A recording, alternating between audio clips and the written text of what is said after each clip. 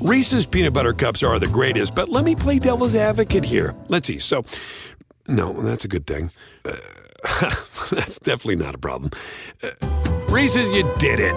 You stumped this charming devil. The longest field goal ever attempted is 76 yards. The longest field goal ever missed? Also 76 yards. Why bring this up? Because knowing your limits matters, both when you're kicking a field goal and when you gamble. Betting more than you're comfortable with is like trying a 70-yard field goal. It probably won't go well. So set a limit when you gamble and stick to it. Want more helpful tips like this? Go to keepitfunohio.com for games, quizzes, and lots of ways to keep your gambling from getting out of hand. This episode is brought to you by Progressive. Most of you aren't just listening right now, you're multitasking. But what if you could also be saving money by switching to Progressive? Drivers who save by switching save nearly $750 on average, and auto customers qualify for an average of 7 discounts. So multitask right now. Get your quote now at Progressive.com. Progressive Casualty Insurance Company and Affiliates. National average 12-month savings of $744 by new customers surveyed who saved with Progressive between June 2022 and May 2023. Potential savings will vary. Discounts not available in all states and situations.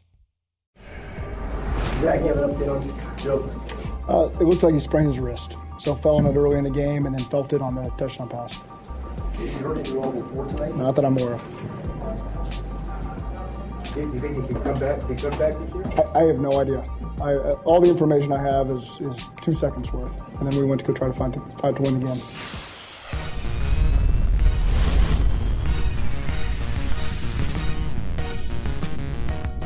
Several consequential injuries on Thursday night in Baltimore.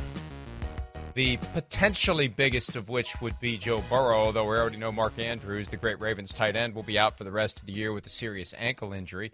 Peter King is in Baltimore. It's either a coincidence that he was in Baltimore or he's in Baltimore for the game last night. Just like I will assume the wrist wrap that we saw Joe Burrow wear Wednesday was not a coincidence, I'll assume Peter's presence in Baltimore is not a coincidence. Good morning, Peter King.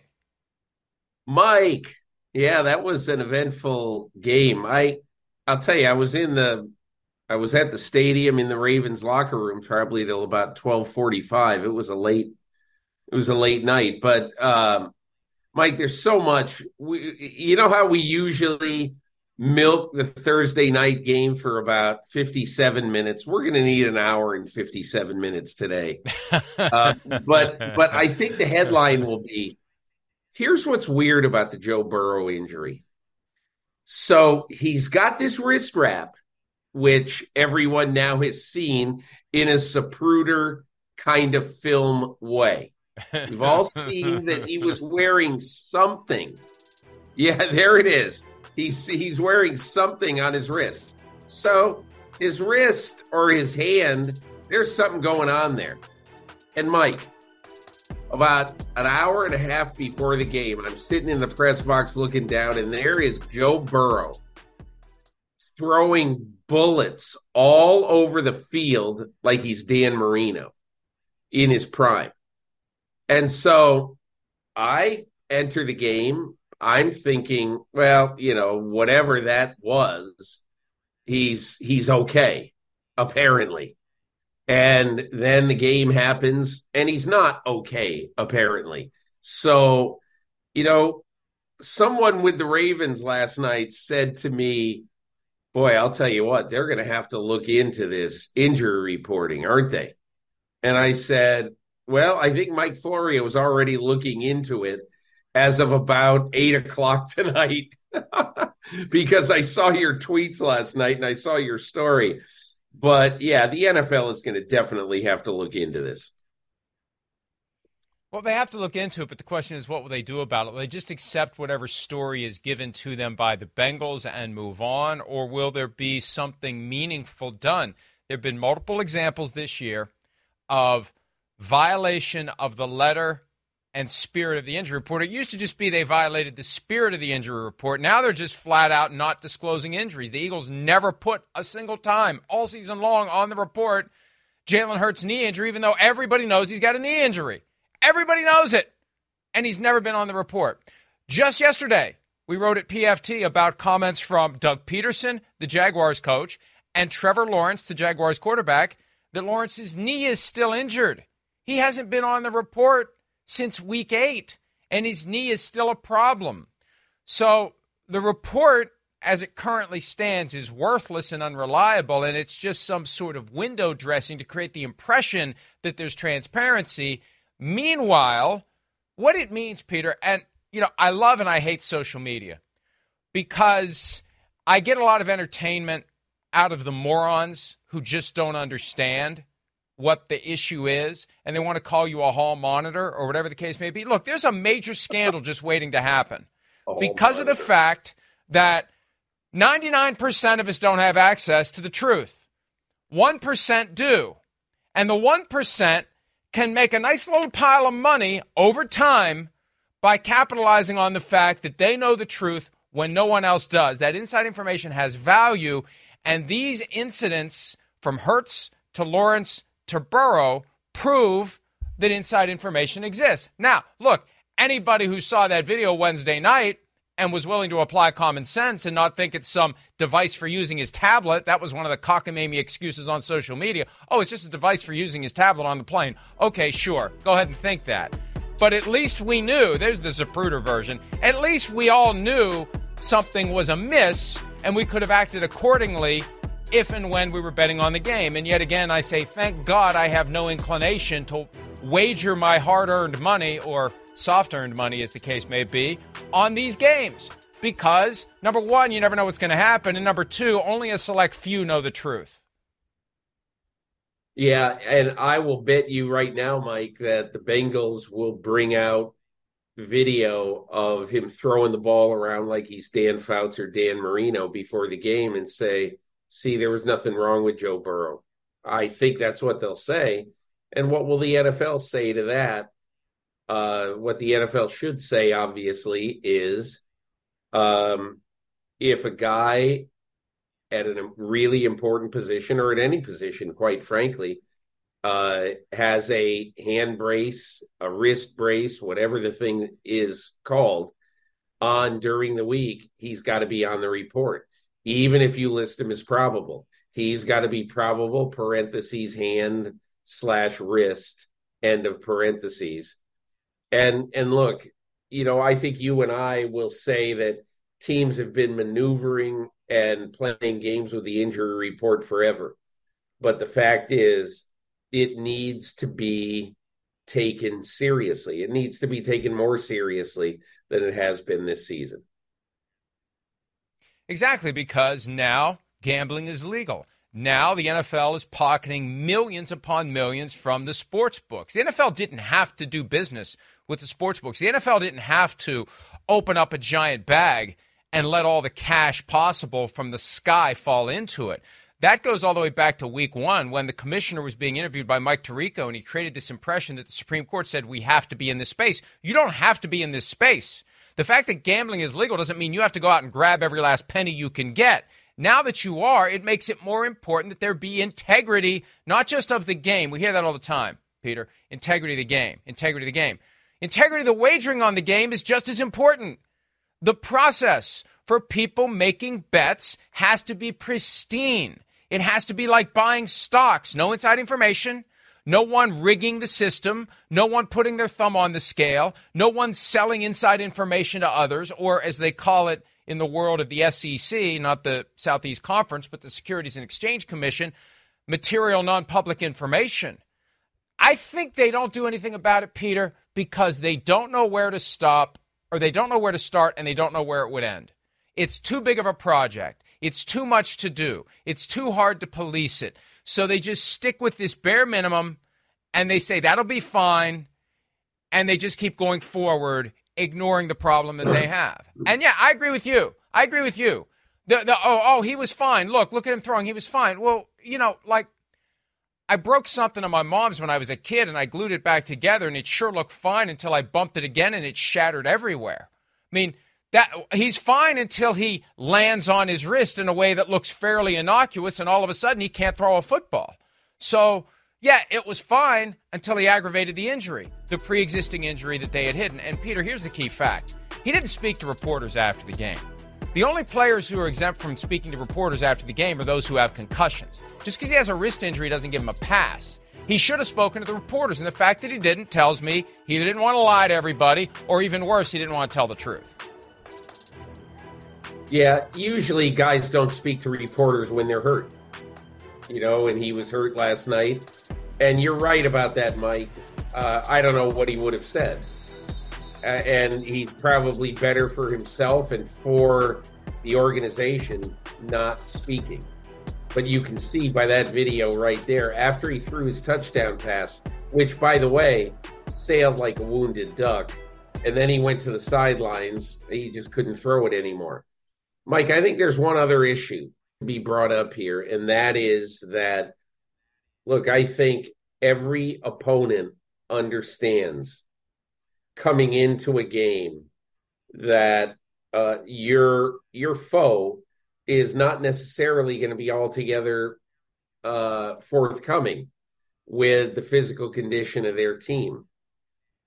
But if there is going to be such a thing as an injury report, and if there is going to be such a thing as trying to be, at the very least, on the surface, honest about the injury report, then it appears to me, unless there is an absolute show during the game last night that you can show me on this particular play, Joe Burrow was injured from scratch, from nothing, then let's talk about that. But the fact is, if he's wearing something on his hand or his wrist coming into the game, then that should be listed at least as if he's going to play, and he's going to play, just put hand, wrist, probable.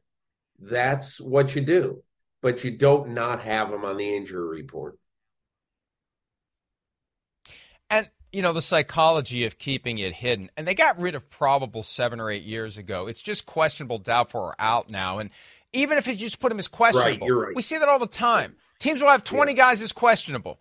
And 5 of them will stay home if it's a road game, and 15 of them will show up and play. And, what's the harm in just putting it on the report? I said that with Jalen Hurts. Who does it harm? Now, the fear is that what you're going to do, it's the old school pre-Bounty Gate mentality that floats around that nobody talks about anymore, that when the defense knows that there's a target on someone's body part, the way they'll say it is, we got to test that knee. We got to test that wrist. We got to test that ankle, which is code for saying we're going to try to knock this guy out of the game by going after the body part that we know is injured. And again, they don't say it out loud anymore, Peter, but you and I know damn well they still think it.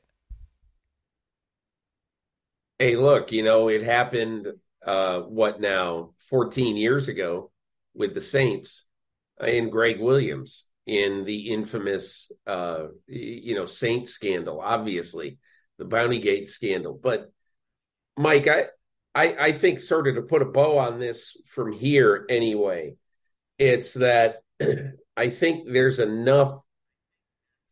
are enough ways to gain an advantage during a game and during the run-up to a game without not being as forthcoming, at least in some minimal way, as you should be in an honorable game. And look, you talk about going after a player. I will just tell you this. And again, I'm not going to be naive here, Mike, because I understand that it's, in many ways, it's kind of the law of the jungle, and I understand that. But in my opinion, there is too much respect among players on these teams for anybody on the Baltimore Ravens or for John Harbaugh to nudge, wink, wink, with his defensive staff or with Jadeveon Clowney or Roquan Smith or Kyle Van Noy or whoever, to say to him, hey, listen, Burrow's got a bad wrist. Let's see if we can hit him around a little bit early. I got to tell you, I just don't think that exists right now. I just don't. And I think for anyone to suggest that what happens in the course of a game, that players on the opposition are going to intentionally try to hurt a franchise quarterback, I just don't think it exists anymore. And that's why, to me anyway, you do not find what you might have found 14 years ago with the New Orleans Saints. Hey, let's rattle around Brett Favre and get him out of there, or whatever it is that was said in that team meeting before the Saints Vikings game. Yeah. Here's $10,000, knock him out of the game. That's what was said, allegedly. At least that's what the NFL concluded. Now, Peter, I'll say this: if you're right,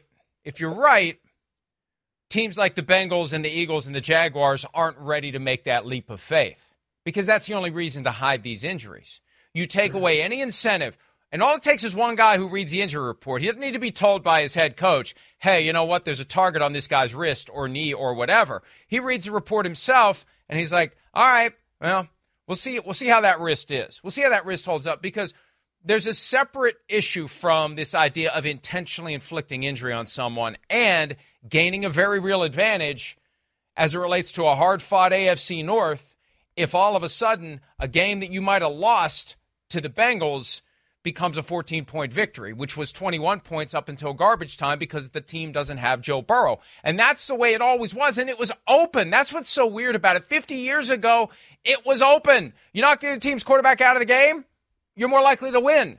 And the whole thing about Bountygate was, it's not like they were doing a Tanya Harding, Jeff Galooly, around the corner on the way to the stadium. It was within the confines of the game, and a lot of the hits were clean. Some of them weren't, but there's that strategic advantage. We're trying to get to the Super Bowl. If Brett Favre's out of the game, we're more likely to go to the Super Bowl. So, look, I think it's subsided, but if it was truly gone, if it was truly eradicated and all the coaches believed it, they would act accordingly and disclose these injuries. The fact that the injuries are still hidden tells me there's still a fear out there that somebody's going to test that wrist, test that knee, and potentially put the guy out of the game when he could have continued to throw darts all over the place like you saw in pregame. So, and let me say one last thing before we move on to other issues from the game.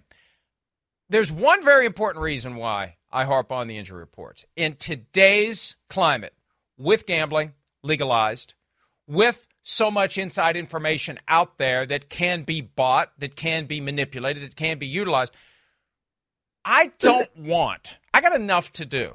I don't want to cover the NFL's equivalent of a Tim Donaghy scandal. I don't want to be on NBC Nightly News and MSNBC and having a comment about this and write a whole side tributary of stories about this ongoing prosecution, litigation, regulation, all coming from one big giant scandal fueled by, Peter, the existence of this rampant inside information that somebody, a coach is selling it, a player is selling it, an agent is selling it, somebody's selling it, somebody's buying it, somebody's trafficking in it. This, it's just out of nowhere, we hear this report of some massive controversy that's going to suck all the oxygen out of what otherwise we're trying to do.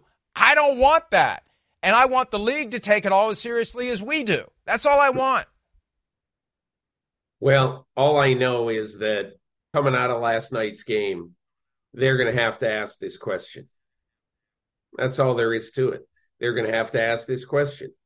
What was Joe Burrow's status? Did he miss any practice time? What was he like? Was he getting treatment during the week on his hand? What exactly was the story?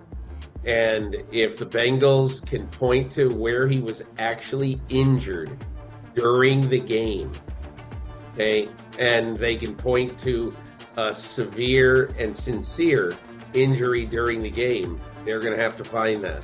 Otherwise, in my opinion, you're right. The NFL has got to jump into this and basically say, stop fooling around with the injury reports.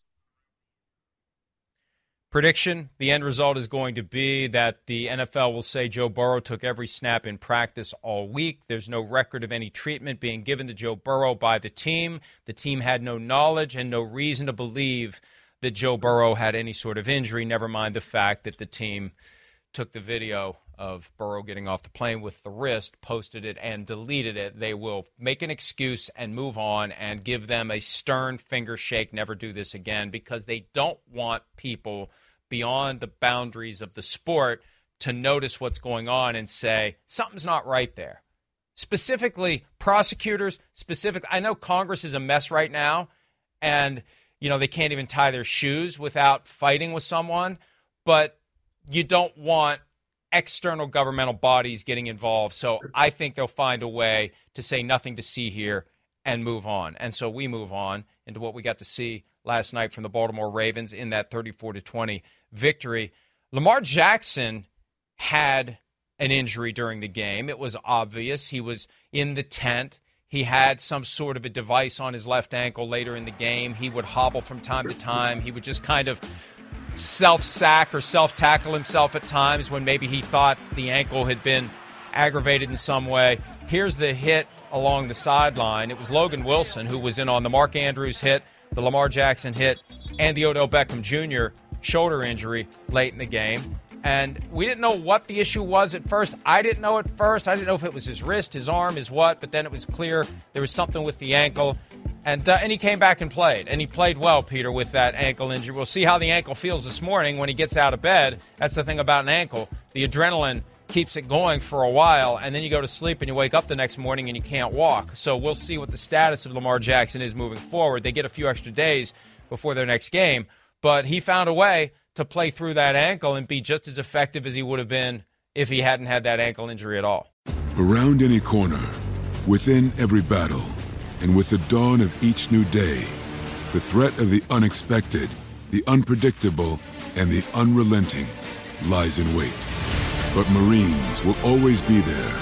They are the constant in the chaos. No matter the battlefield, Marines adapt to win, defeating every shifting threat, protecting our nation's future. The few, the proud, the Marines. Reese's peanut butter cups are the greatest, but let me play devil's advocate here. Let's see. So, no, that's a good thing. That's definitely not a problem. Reese's, you did it. You stumped this charming devil. The longest field goal ever attempted is 76 yards. The longest field goal ever missed? Also 76 yards. Why bring this up? Because knowing your limits matters, both when you're kicking a field goal and when you gamble. Betting more than you're comfortable with is like trying a 70-yard field goal. It probably won't go well. So set a limit when you gamble and stick to it. Want more helpful tips like this? Go to keepitfunohio.com for games, quizzes, and lots of ways to keep your gambling from getting out of hand. I spent about 10 minutes with Jackson last night after the game.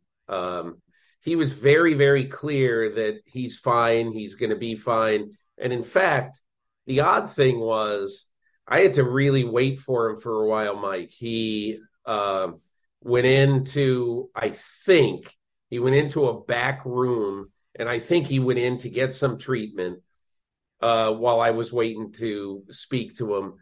But I watched him, I don't know, for parts of a half hour, come in and out, not limping, not favoring the ankle.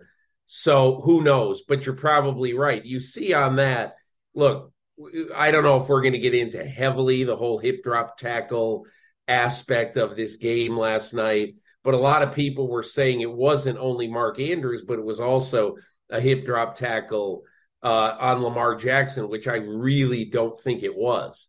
I think Lamar Jackson was sort of slithering out of the grasp of the tackler, and while the tackler lay on top of Lamar Jackson, his left ankle just got crunched. And I think it was a pretty logical, it was pretty understandable what exactly happened to him. But I will say this, that the biggest friend of this team right now is the schedule, Mike, because if you look at the Ravens schedule, I've written about this a couple of times during the course of the year, but if you would look at the Ravens schedule, you will see how friendly it is No team in the NFL has as friendly a schedule down the stretch of this season as the Ravens do. And I'll tell you why. After they play the game last night, okay, what you see with the Ravens after that is a tremendous break in the schedule because they then play 10 days after last night. They play at the Chargers, and then they have their bye. And then they are off after that game for 13 more days. So basically, they have in a 24-day span, something like that. In a 24-day span, they only have one game. And so at this point right now, as we sit here, the team with the best chance to get well down the stretch in the NFL is the Baltimore Ravens.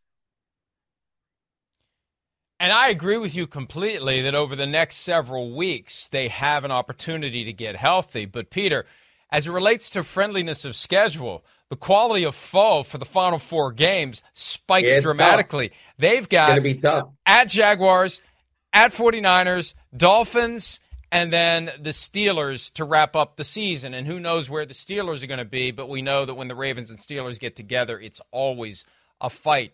So they've got four tough games that they need to gird for with this mini break. They play the two LA teams with, like you said, mini bye, then full bye. You're right. Opportunity for Jackson to be healthy. Opportunity for Odell Beckham Jr. to be healthy. He said after the game he'll be fine. He left after he took a big hit from Logan Wilson at the tail end of a long catch and run that Beckham made late in the game. But you mentioned the hip drop tackle, and that was the Logan Wilson special near the goal line. Before we get to that, here is the Odell Beckham Jr. turning back the clock, sort of. He's never going to turn back the clock. He's never going to be the player he was. And I think he's accepted that, and he's operating within those boundaries and making the impact he can, realizing he's not Odell Beckham Jr. of 2014, 2015, 2016. But he's going to be the best Odell Beckham Jr. of 2023 he can be. So he said he'll be fine with that shoulder. Let's show the Mark Andrews injury early in the game. The hip drop tackle by Logan Wilson down near the goal line. Here it is, 1st and 10. The quick pass. Andrews going for the end zone. Wilson grabs him, drops to the ground. They call it the hip drop. Basically, you grab him and you fall to get the guy down. And in the process of falling, your body weight lands on the player. And in this case, creates a serious ankle injury that is season-ending for Mark Andrews. Peter, before we talk about that, let's hear from John Harbaugh after the game talking about that moment that had Mark Andrews knocked out for the year. Well, yeah, it was definitely hip drop tackle, to your point, and it is being discussed. It's a tough tackle. You know, it was even necessary in that situation. The other one on the sideline, you know, there's always plays that you send in to the league to have them look at and interpret for you.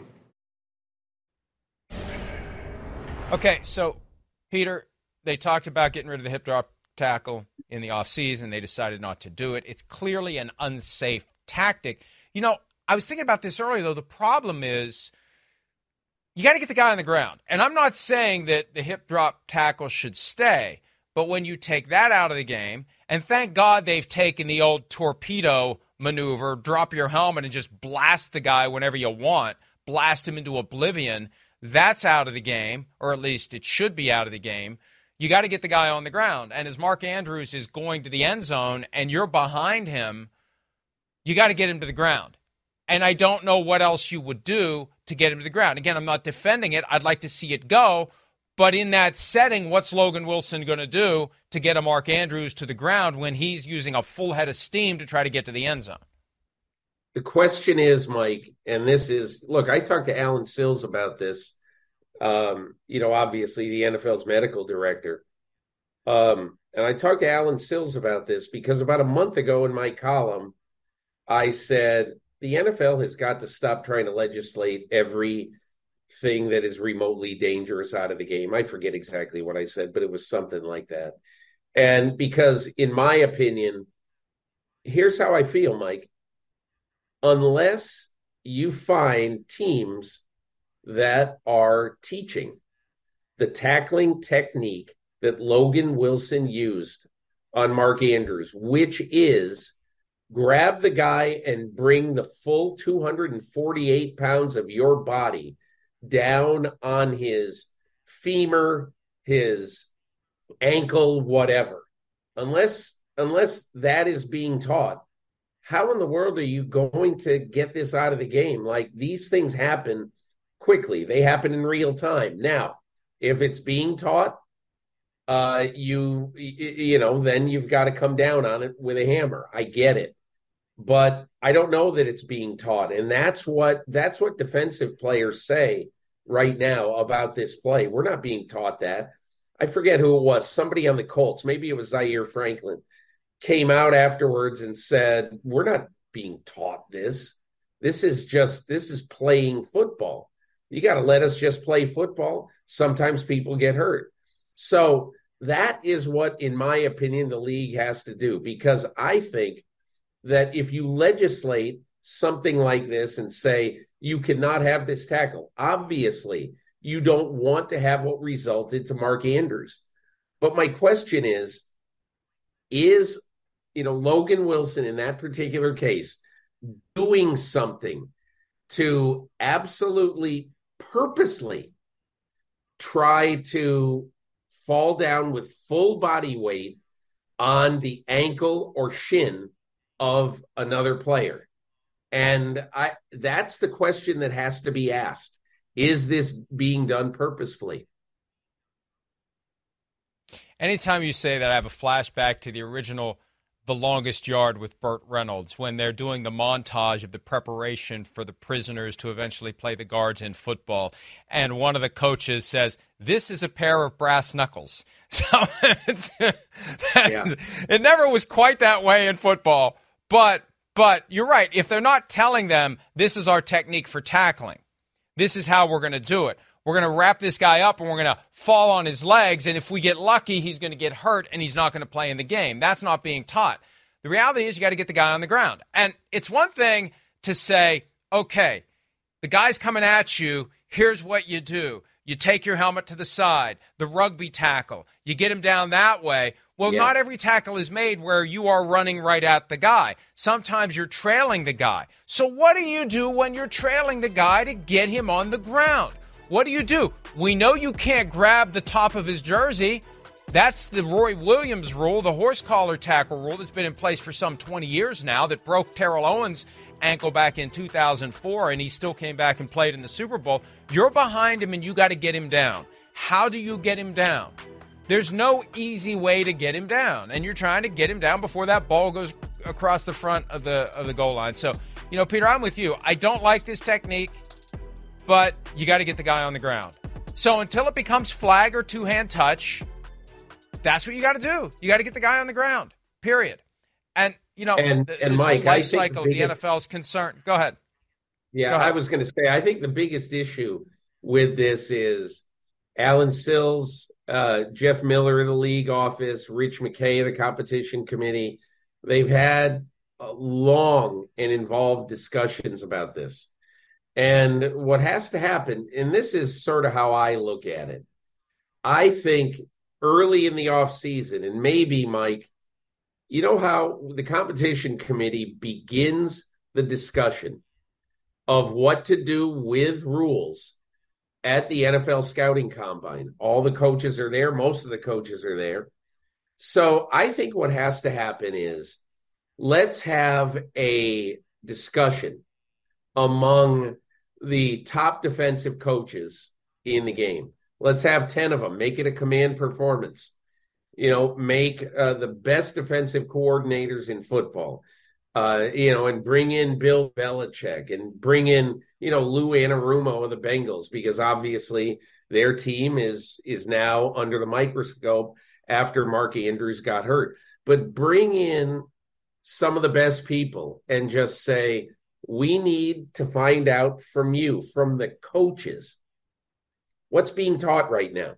What tackling technique is being taught?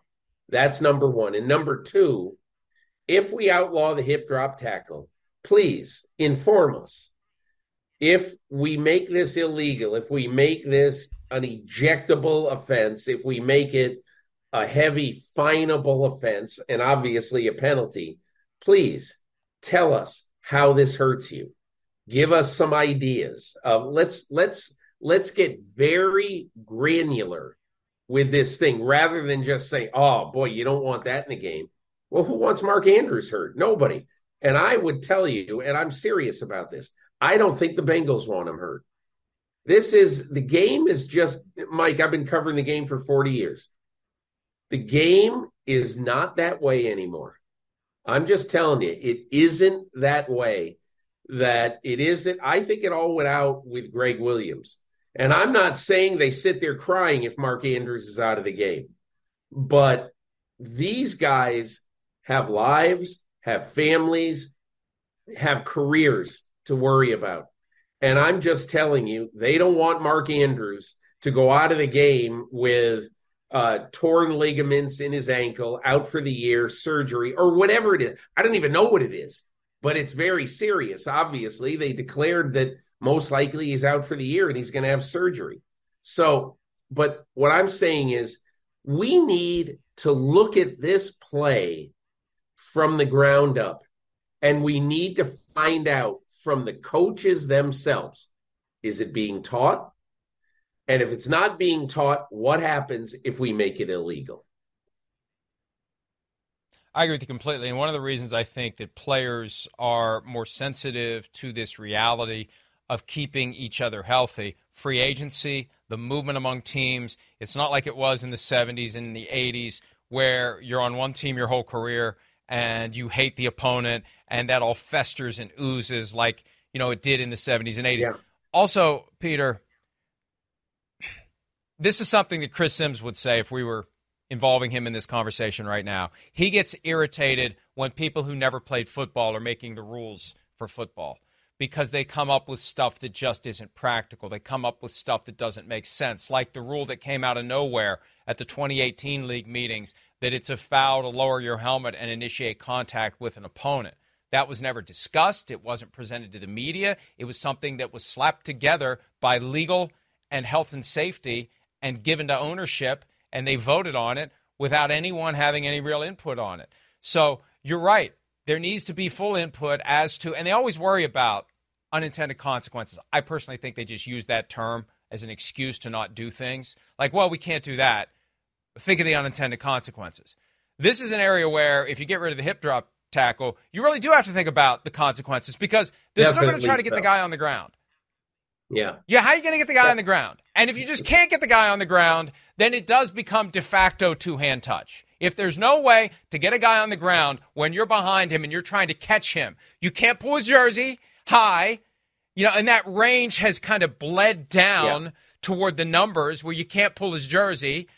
I guess you grab him around the waist, but what do? You can't fall down. You just got to grab him and hold him? Is that how you end the play? Grab him and hold him? Is it Pro Bowl rules at that point? That's the problem. Mike, can we ask for this play to be run one more time? I'd like to just make please. one. Courtney, run it one more time. I'd like to point out one thing about this, about how the tackle was actually made. I want you to look at this. How was the tackle actually made?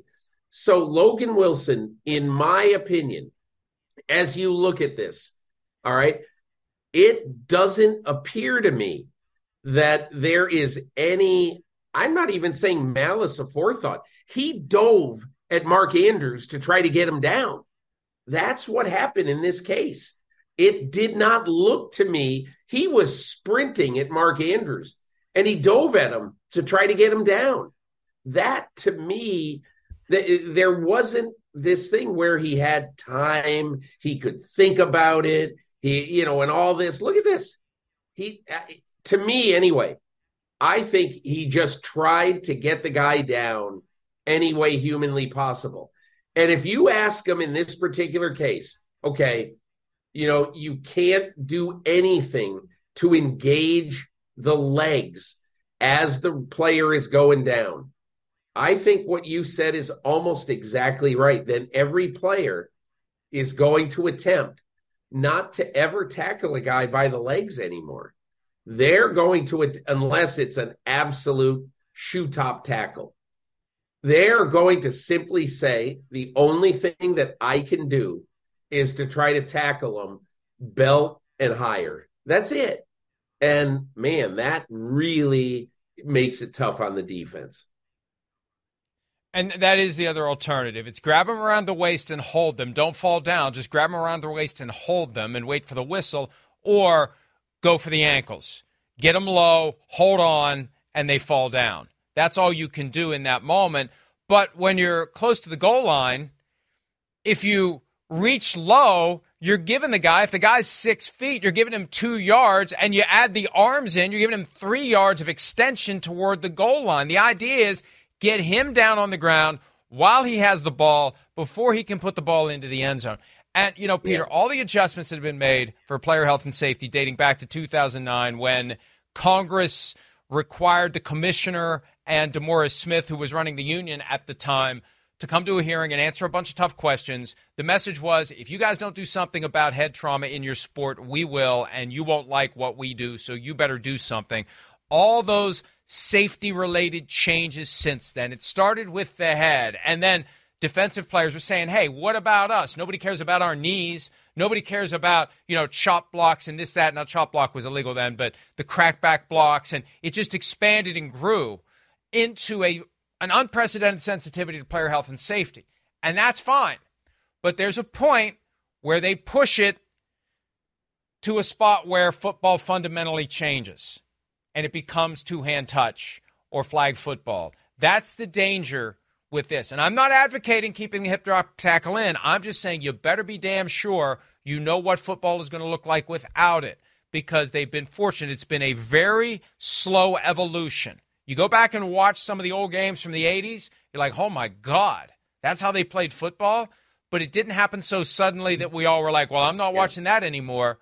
But that's at some point, they're going to go too far potentially, and they're going to make a change to the rules that alters the fundamental experience of watching a football game. At some point, football is football, and they're going to have to say, okay, we want to make it safer. We want to make it safer. We're going to do this. We're going to do this. You know what? This is the one thing we can't do. And maybe it is the hip drop tackle. Maybe that's why they didn't do it last year.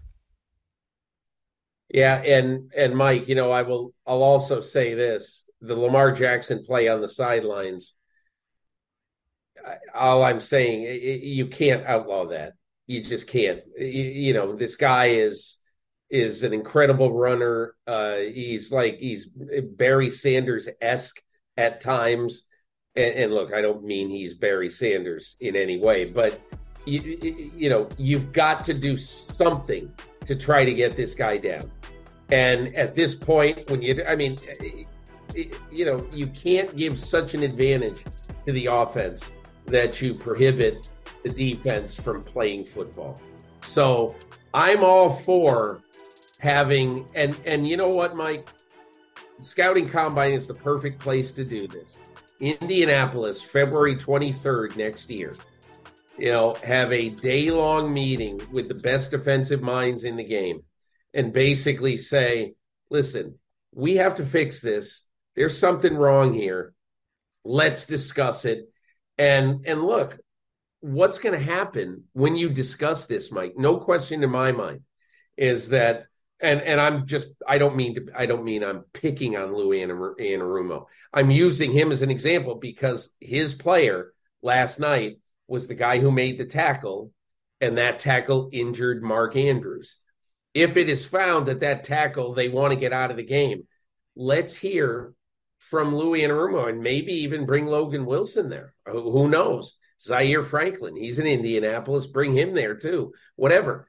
But explain what removing this tackle from the game will mean. And let's have a clear, unclouded understanding of what the game will look like if you can't, when a guy is running to the end zone, if you can't dive at him in order to try to make him stop so that he doesn't score a touchdown. That needs to be asked, and everyone in the NFL, and I'd strongly recommend that Roger Goodell be sitting in that meeting, honestly, because he's the one. I think everybody views, and I don't mean to get on a soapbox here, Mike, but everybody sort of views, competition committee, Rich McKay, the grand poobah of rules. And look, he's an extremely influential person. But I will say this. Nothing in the NFL happens without Roger Goodell's imprimatur on the rule. If he doesn't want it passed, it ain't getting passed. Reese's peanut butter cups are the greatest, but let me play devil's advocate here. Let's see. So, no, that's a good thing. That's definitely not a problem. Reese's, you did it. You stumped this charming devil. The longest field goal ever attempted is 76 yards. The longest field goal ever missed? Also 76 yards. Why bring this up? Because knowing your limits matters, both when you're kicking a field goal and when you gamble. Betting more than you're comfortable with is like trying a 70-yard field goal. It probably won't go well.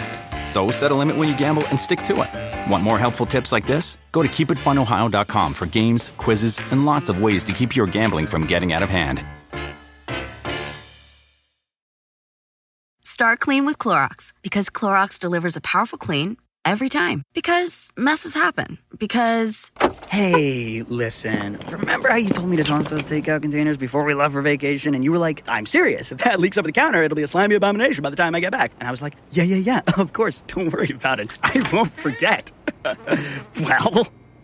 Ooh, yeah, that happens. So start clean with Clorox. Use Clorox products as directed. Rinse after use if in contact with food surface. That was put far more tactfully than I would have, and I appreciate you being the one to articulate that point. And you're absolutely, positively right about it. And that's the reality. If they have this meeting, will any preconceived notions be checked at the door? Will any agendas be abandoned? Will we have a real conversation about this aimed at being creative, brainstorming, thinking ahead, applying common sense, having football people involved, not lawyers, not health and safety only, doctors, etc., people who actually have played the game and can tell you, if you take this tool out of the bag, here's what we're left with to try to tackle a football player who's trying to take the ball into the end zone. So one of the challenges the NFL has to face, and until then, the hip drop tackle is perfectly legal, and we'll see what happens in the offseason.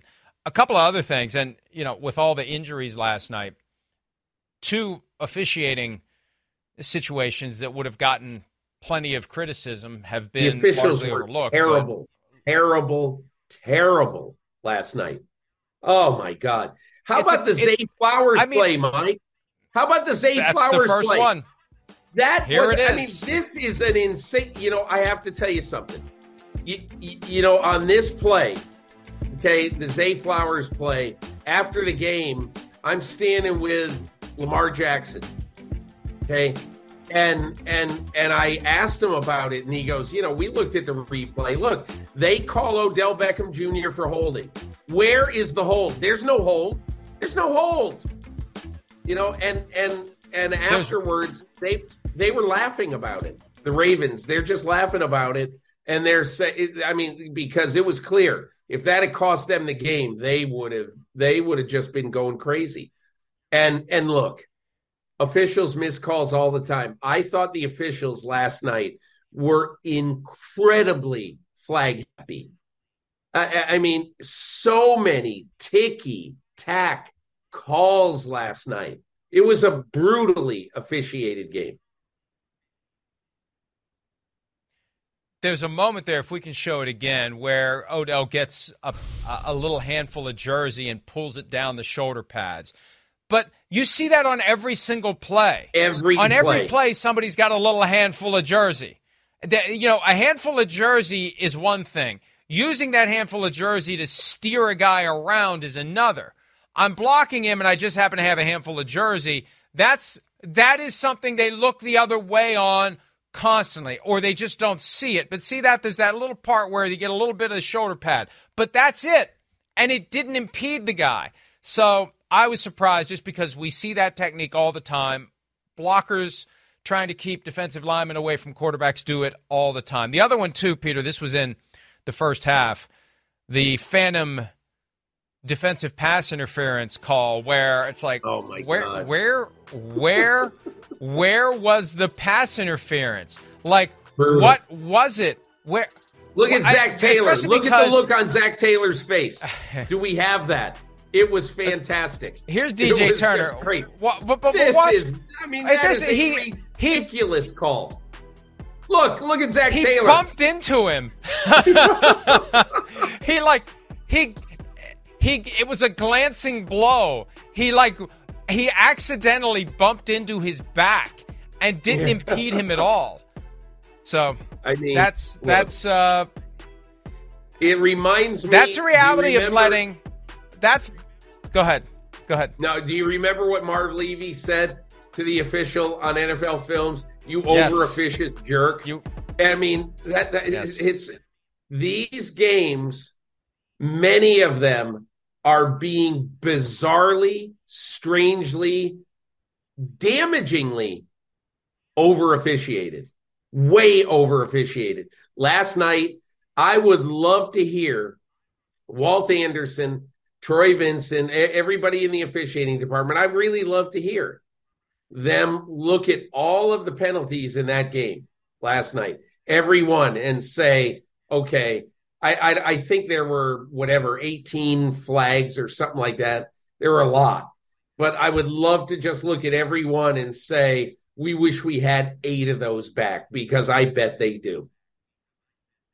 Hey, hit the bat signal. Bring Walt in like they did in that Lions-Raiders game, where he just shows up out of the blue and defends a ridiculously meaningless non-call of intentional grounding on the first drive of that game. Bring him in. Hey, Walt, where was the holding there? Hey, Walt, where was the defensive pass interference there? See, that's the problem. They gave us that one little weird aberration of transparency, and I knew that for most people it wasn't going to create an expectation that they were going to use them all the time. I think most people just looked at it as, what the hell was that?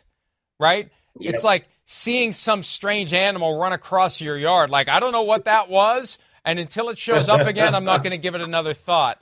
That's what that was. That's what that was. So, the officiating's bad, and I've been saying for years now they need to tear down the entire function and rebuild it in light of all available technologies, because trusting middle-aged men and women out there who have no helmets, no padding, who are seeing things whiz by them to make reliable, consistent calls in real time, it's impossible, it's impractical. And how many times do we see these folks looking straight at something and they just don't see what their ultimate decision would suggest they saw? It's not on them, it's on the system that goes all the way back, as some will say, to 2 sticks with 10 yards of chain in between it. We can do better than that. Mike, last night or yesterday afternoon, I was checking into my hotel in Baltimore before I went over to the stadium. And this guy behind me recognized me, and he said, "Hey, Peter, this officiating, it's brutal. I am dead serious. I never thought this before, but I am sure now the fix is in. And these guys, these officials, they're in on the everything is scripted. There's this. Mahomes gets every call." And I tried to explain to him. I said, "Listen, there's a difference between the fix being in and the quality of officiating." I said, because I'm going to explain something to you, that the back judge who you think makes a ridiculous pro-Mahomes interference call, and look, last night there were ridiculous calls on both sides, mostly I think anti-Cincinnati, but be that as it may. But I said, you have to understand something.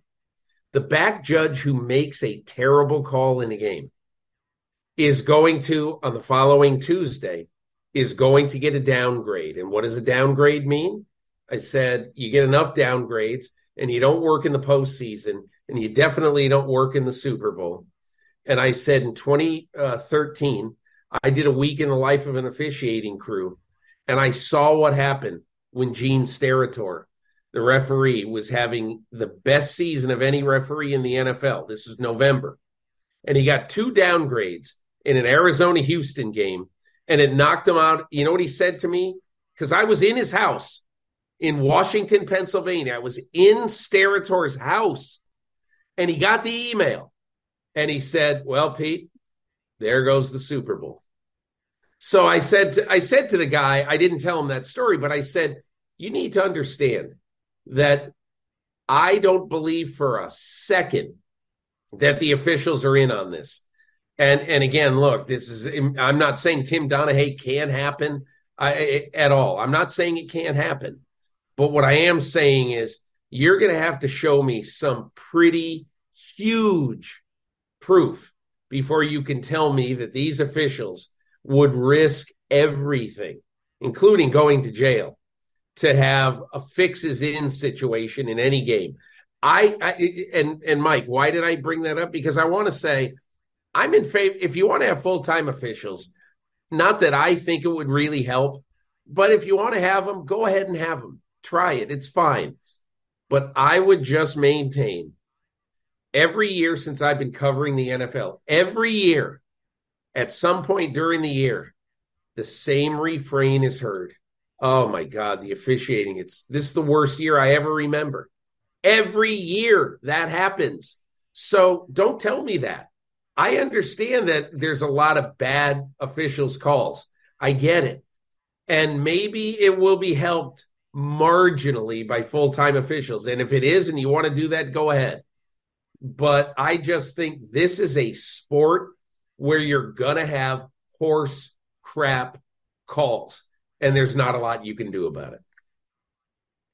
I think there's more that they can at least try to do, and this is the key: perception and reality. Perception, the game is rigged. Perception, the fix is in. Why is that perception stronger now than ever before? I'm going to read a quote to you from 2012, and I'm going to ask you to tell me who said this. If gambling is permitted freely on sporting events, normal incidents of the game, such as bad snaps, drop passes, turnovers, penalties, and play calling, inevitably will fuel speculation, distrust, and accusations of point shaving or game fixing. Who said that in 2012? Roger Goodell. Exactly. And that's what's happened, Peter. The reality is the fix isn't in. The reality is they're not good enough to fix it. They're not good enough to do it right. There's no way they'd be good enough to fix it. It requires a level of skill and execution far beyond their capabilities. That's the reality. But perception is reality. And the perception now has been fueled by the very thing that Roger Goodell argued when opposing legalized gambling 11 years ago. If you allow this to infiltrate the sport, things that otherwise are normal and explainable and rational become the fix is in. Somebody's getting paid. Somebody wants that team to win. Somebody has, I hear this all the time now. Well, it's no surprise that the Bills lost the other night because 85% of the spread money with DraftKings Sportsbook was on the Bills, and the NFL is trying to help out this company that's paying the NFL all these millions of dollars. See, that's the problem. The NFL fought against it and fought against it and fought against it for decades. And the moment they realized there was money to be made, they jumped right into bed. And they didn't have to. Goes back to what we said earlier. Roger Goodell said to Mike Tirico, I'm looking at the quote right here. When the Supreme Court overruled that, we have to be in that space. No, you don't. You can hate gambling as much when it's legal as you hated it when it was illegal. And Peter, the fact that they are grabbing every last dollar, everywhere you go, there's a gambling ad with an NFL shield on it. That creates an urgency and a significance to eradicating the perception because it fuels the perception. You and I know it's not fixed. Most people look at it and say, it's fixed. That's the problem. So that's why they need full-time officials. That's why they need to revamp the entire process. They need to create the impression they're doing something to make it better to counter the perception that it's all fixed. Yeah, I think one of the reasons why, and Mike, it happens on this show, you have to admit, this show is in part sponsored by one of the gambling concerns, and every single show on television that has anything to do with the NFL, every single one.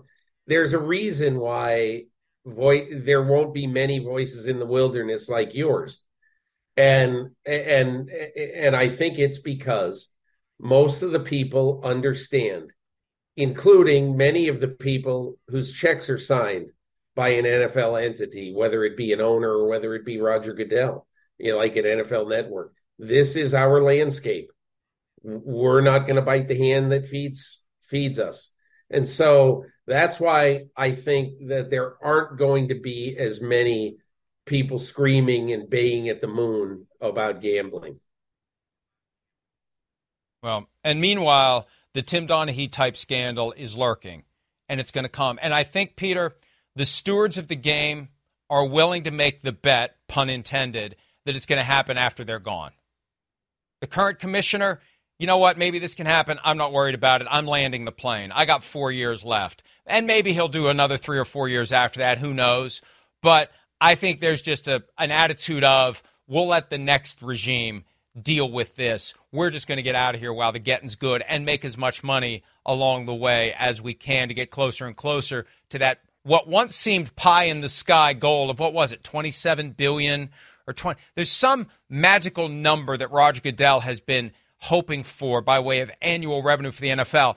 And it keeps getting closer to what sounded ridiculous. I don't know if you remember the number, but there's some number he wants to get to. So this, it's almost like the light bulb, like how in the old cartoons, the light bulb goes off over somebody's head. They fought against gambling and fought against gambling and fought against gambling, and then it's illegal, and the light bulb went off. Ho, we could make a lot of money off of this. Why did we fight this so hard? We could get a lot closer to that multi-billion dollar revenue goal. So that's the reality. And I think, and this is why I always try to hold the current stewards of the game accountable. I don't think it's good enough to say, we'll let somebody else worry about it. They should worry about it now, and they should fix it now. And I don't see anything that causes me to believe that they care, that they're concerned, or that they're doing things aimed at preventing a Tim Donaghy type of a thing. Not that it would just be an official, but something that would resonate and cross over and get people prosecuted and get people sued and be the top story when Lester Holt walks out and says, "Good evening, this is NBC Nightly News." You don't want that. And I feel like it's inevitable if they don't do something. Anyway, I'll get off my soapbox for now and give you the last word. I'm not arguing with you at all. I think the other part of this that nobody really talks about is that we're looking at 6, 8 years, maybe 10 years down the road of there to be on every street corner, well, not every street corner, but on 50% of the street corners in America, there will be places that will advertise even more than Alcoholics Anonymous, Gamblers Anonymous, because this is going to be a pox on our society. There are going to be lives ruined from coast to coast because of the ease of gambling, going all the way back to high school, Mike. I got a letter from a guy recently who basically said that in my son's high school, there is, in essence, a bunch of kids who are using their parents' accounts on whatever it is. I don't know, DraftKings. I don't know what it is, but they're using their parents' accounts and they're gambling every day, on sports. And I don't know how they do it. I don't know where they get the money, but you think that stops when they go to college and they say, hey, I'm going to college now. I'm about to be an adult. I'm not going to do that. No, by that time, you are so hooked. You're in it hook, line, and sinker that it's over. Every day of your life, you're thinking. You're in the middle of your calc class, Calc 101 at State U, and you're not thinking about the exam this week. You're thinking about, how can I make $100 this weekend on the NFL? And I'm just telling you, everybody is saying, hey, listen, you can't, you got to have freedom. You have to allow people to do what they want to do. Well, see how many lives are ruined, absolutely, totally, unalterably ruined by sports gambling. It's coming like a freight train down the tracks. And it might arrive right about the time the NFL deals with a major gambling scandal, and maybe that'll happen when there's a current or when there's a completely new regime at the league office that's going to have to clean up that mess that could have been avoided if they were more concerned about it now, and they're not, and I wish they would be. All right, we're going to take a break. When we return, another AFC North battle is looming between the Steelers and the Browns. Will things go better this time for rookie quarterback Dorian Thompson-Robinson? We'll discuss that next on PFT. The longest field goal ever attempted is 76 yards. The longest field goal ever missed? Also 76 yards. Why bring this up? Because knowing your limits matters, both when you're kicking a field goal and when you gamble. Betting more than you're comfortable with is like trying a 70-yard field goal. It probably won't go well. So set a limit when you gamble and stick to it. Want more helpful tips like this? Go to keepitfunohio.com for games, quizzes, and lots of ways to keep your gambling from getting out of hand. Start clean with Clorox, because Clorox delivers a powerful clean every time. Because messes happen. Because... Hey, listen. Remember how you told me to toss those takeout containers before we left for vacation? And you were like, I'm serious. If that leaks over the counter, it'll be a slimy abomination by the time I get back. And I was like, yeah, of course. Don't worry about it. I won't forget. Well... Ooh, yeah, that happens. So start clean with Clorox. Use Clorox products as directed. Rinse after use if in contact with food surface.